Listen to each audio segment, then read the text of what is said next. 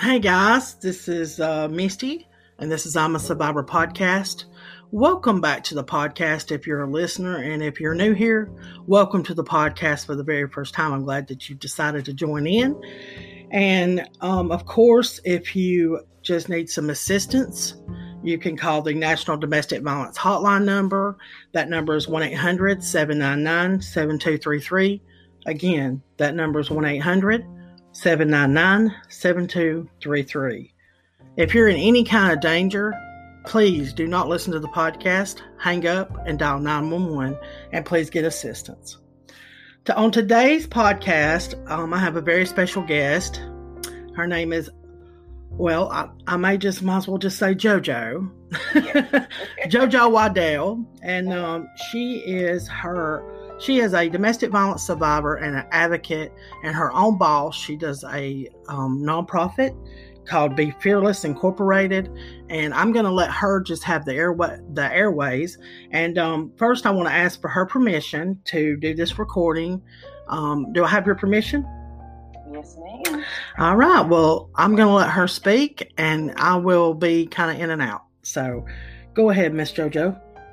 Well, thank you, Misty, for having me. I'm excited, and I just want to say thank you for the awesome things that you're doing, because a lot of times you don't find people who give a platform for survivors of domestic violence, especially when, if you're like me, we've been through that, and we just needed to hear somebody's voice to tell us it was going to be okay and that we're going to make it. So you are absolutely changing lives by having this podcast and doing what you do. So I'm thankful to be here. So thank you so very much. You're very welcome. Thank you. You're welcome. I like to share my story, and I will be quick so we can leave room for questions. I like to share my story of abuse. My name is Yamitra JoJo Waddell, the only Live Past Crazy specialist. I like to tell people I know crazy, and my abuser taught it to me very well. But I'm also here to share that there is life after crazy, that you don't have to, once you leave your abuser, you don't have to stay in that cycle of crazy. There is absolutely life after it.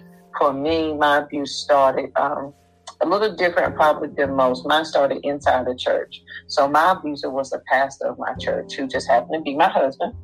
Mm-hmm. And he had been the pastor at our church for just a short period, but he had been pastoring for over 30 years. That means, for 30 years, he'd been leading congregations to Christ and, telling them the goodness of the Lord. And within a short period of time, we were married, madly in love, married, and had moved 400 miles away from my family. So from the time we met from our first date till we got married was 3 months. Anyone would tell you your abuser is probably the most romantic person. He talks your language, and he just sweet talked me right on down to getting married in less than 3 months. We moved 400 miles away, and at the time I had a 5-year-old, and that's when the abuse really started. Slapping me in the church office, to punching me, slamming my head into the brick walls, pushing me out of moving cars. And then in the midst of all of that, Misty, we decided to have a kid. And so we had a child together, and and the abuse doesn't stop because you're pregnant. They just find other body parts to use. Mm-hmm. And so the abuse continued when I was pregnant. I almost died giving birth to that child, and she was born only weighing 1 pound. And so her first 31 days was spent, in the hospital. And I had postpartum because I wasn't able to connect with her. So I had postpartum depression. I was already depressed. I was thinking about suicide. And I tried to kill myself one time, and the Lord wouldn't even let me open up the windows to do that. So that didn't work.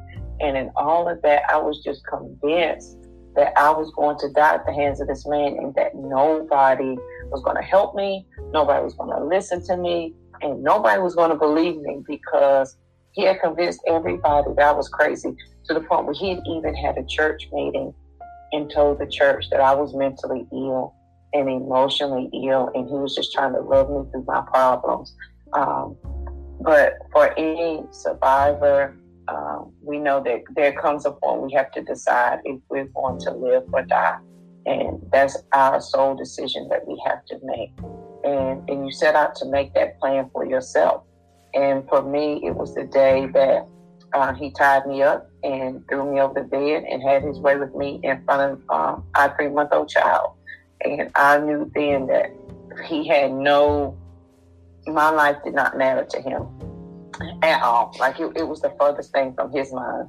And if I did not take seriously that my life was truly in danger, I was going to die at the hands of this person. I had to think, if I leave, and this was my thought when I was thinking about jumping out the window, and like it got to be easy, hitting that concrete got to be easier than what I'm going through now. Is this what I want my children to know about me? Do I want him to tell my life story? And that was the only thing that was like, aha, JoJo, you can't stay here. That was my driving force for me to leave. And when I left, and I think some victims, and I'm sure, Misty, you can attest to this, is that you're afraid that when you leave, number one, he's going to kill you. And that's a very real possibility. Number two, you're afraid to even go out on your own because you have been in there crazy for so long. You don't know what life is like outside of it. And you don't know if you can survive on your own. And they just convinced you of it. And you are also, even though you want out, you're also very protective of them. Like you don't want to hurt their lifestyle. You don't want to hurt their feelings, and you don't mess up their life. And you're never considering your own life that is in danger. And so that was July 26th at 6:30 in the morning, 2004, that I decided, you know what, I can't do this anymore.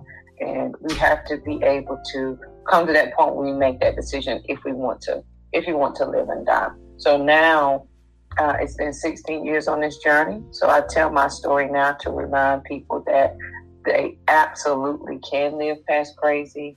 I promise that there's life after it. You just have to be willing to take that chance for yourself and know that your life is valuable for you. And I share I call them the 5 keys to live past crazy, and I'll go through them really fast. The first one is to be quiet. When you are in and this is for if you're fresh out of domestic violence, like you just left, and you have all these fears and anxiety and stresses. And if you have children, you have children. And so you still have to live and deal with all this fear. I would suggest number one is be quiet, because you have so much going on. It is hard to hear the answer that you need to hear for the next right step. Because at this point, you can probably hear your abuser in your head saying, I told you if you left me, it would be hard. If I just go back, he won't hit me anymore. And if I just do this, but I need you to be quiet so that you can hear your voice, not anybody else's. If you're God's girl, you listen for God's voice, the universe, whomever, whatever religion you subscribe to.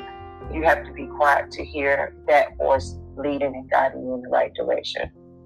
Step 2 is to learn to communicate the right thing to yourself. I figured this out the hard way when the depression was real. Like, JoJo, you fat, you ugly, nobody's gonna love you. And I was just repeating his words. And I had to start swapping out his words with something else. And so I chose different words than what he was saying. So if he said I was fat and ugly, I said, oh, I'm pretty and healthy. And I had to say that to myself every day until I learned to start to communicate the right thing to myself so that there's no room for misinterpretation for anybody else. Like I love myself, and these are the words that I know and I believe. The third one is develop a daily goal. So I tell people we got to celebrate day one. We're not celebrating one day because one day never comes. One day you're never going to leave. Today has got to be whatever your day one is for you. And so for me, day one was, JoJo, you got up, you washed your face, you brushed your teeth, you did a good job. And I'm celebrating that. So whatever it is that you've done today that's different than what you did before, celebrate that. You are growing and doing amazing things. And it is the step by step every day that makes the biggest difference. The fourth one is ask bold questions. Like, know the power of your question. Why am I here? Why do I continue to stay here? And if you take a second to think about it, your abuser keeps you very busy with fear anxiety, you trying to please him and or her, because they don't want for one split second for you to understand the power of your question. Because if at any moment you took a pause and was like, wait a minute, now what is really going on here? And you asked the powerful questions, then they would be at a loss to keep you where you are. And so our questions are very powerful. So you ask that bold question. You got to be bold enough to receive the answer, bold enough to do the work to answer, and bold enough to make room for the answer. And that's all part of your journey, and you figuring it out every single day. The fifth step is developing your guidance of truth, something to measure things against. For me, I have 3 things that I ask myself, and you have got to define your truth for yourself. And for us, it has always been what our abuser has said is true, and that's what we lived on. Well, today you get to develop your own guidance of truth. What is true for you? And so the 3 questions I ask myself is, does it give me freedom? Does it give me peace? Does it give me directive and direction? And for me, I have to think, when somebody introduces a new thought, a new concept, or they say words to me that do not feel right to me, like I don't feel like I can wear those words, they're too heavy, then I ask, do they give me freedom? Like, am I free to be JoJo? Am I free to move about?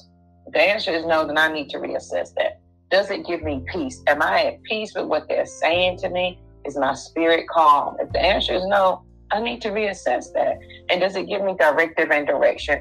Meaning, once they have said the words, do I understand where this relationship is going, where this friendship is going, where my career is going?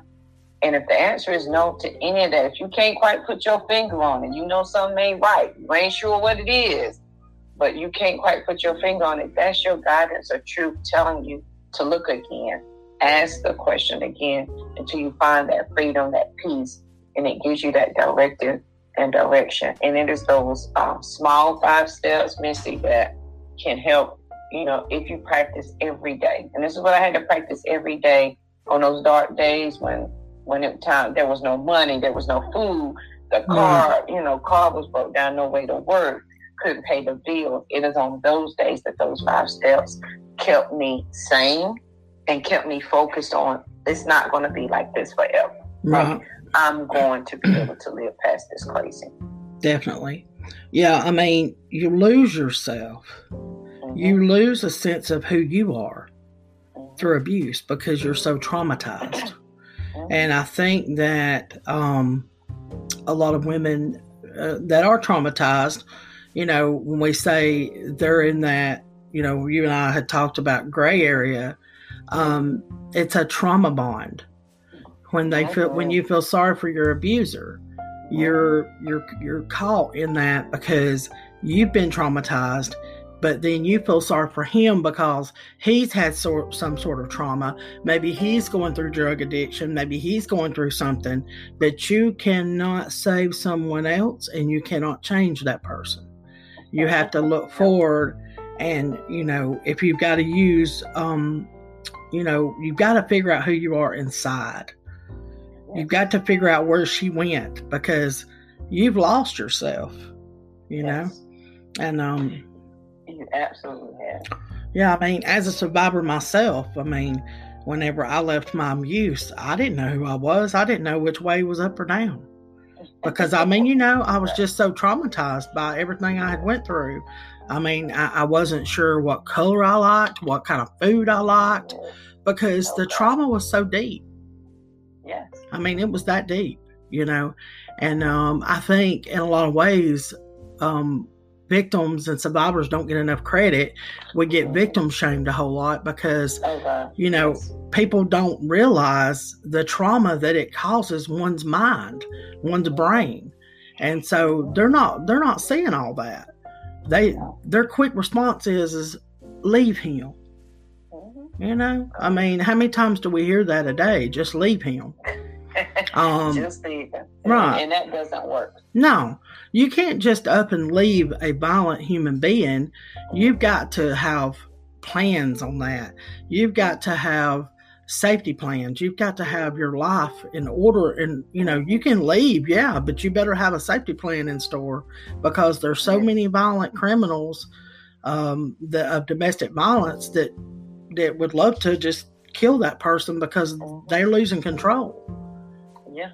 And we all know that the day you leave is the craziest, most violent day. The day that you choose to leave. Right. And they don't, what they do not do is they don't care about us and they don't love us. Right.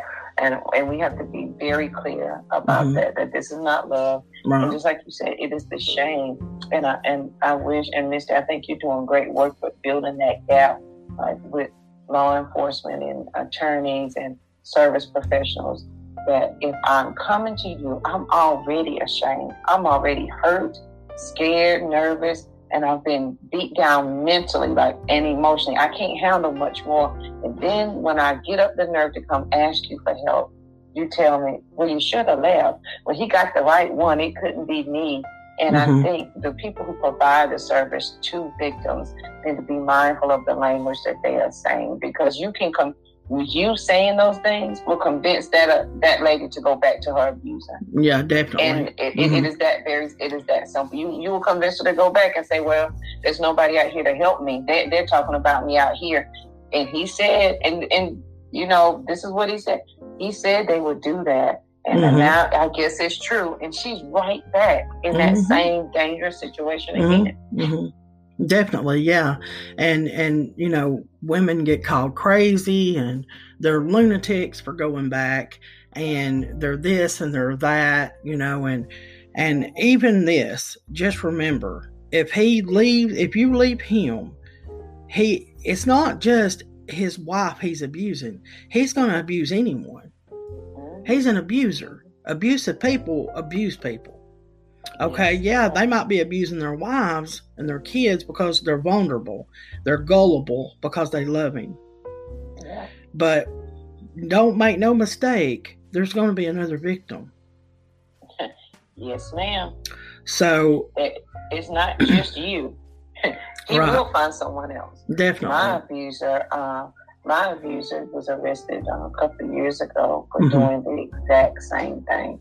It does not stop. You will not change him, and he will not change for you. He does not love us that much. There's not enough love in the world for him to change what he's doing. No, because he doesn't see that there's a problem. There's no abuser that loves their self.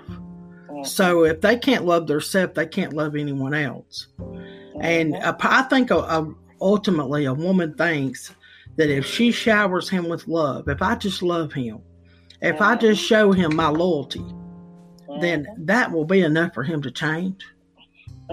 If I lead him to Christ, if Christ is involved, that's going to be enough for him to change. My abuser went to Jesus, and I'm not saying that people can't change, and I'm not saying that mentality is not there, because I know Christ forgives us for our sins. But he went, and I couldn't tell you how many times that man was baptized and saved, and would call his mother and tell his mother, I'm saved, I'm a changed man, I'm baptized. And sure enough, if he's not over 50 and he's still abusive, he just has a new victim. Yeah. That's the thing. And the victim is the only thing that changes. The story never changes. Right. And you said something very well, that he said, we feel like we're going to love him through it. And he has told us all of those stories. I was abused as a child, and my mama didn't love me, and all those other women did this to me. You are bound and convinced that you're not going to treat him like the other women, and you're not going to, because he has, before a man ever lays any hands on you, he has control over your mind. And so he has fully convinced you that all he needs to get better is for you to love him through it. And as soon as you want to walk away, I knew you was like everybody else. And here they are. And they are professionals. We will not win against them. They are professionals at providing the guilt trip and everything else. Oh, yeah. They're narcissists. Yes. At their core, that's who they are. And it is their ego that they have to keep alive. Right. And at all costs. Right. It's a power trip. It's a control. It's a control trip. Yes. Yeah. I mean, whoever they can control. If they lose control, then fury, they get furiated, angry, and that's when it's dangerous the most, is when an abuser loses control of his victim. Oh, yeah.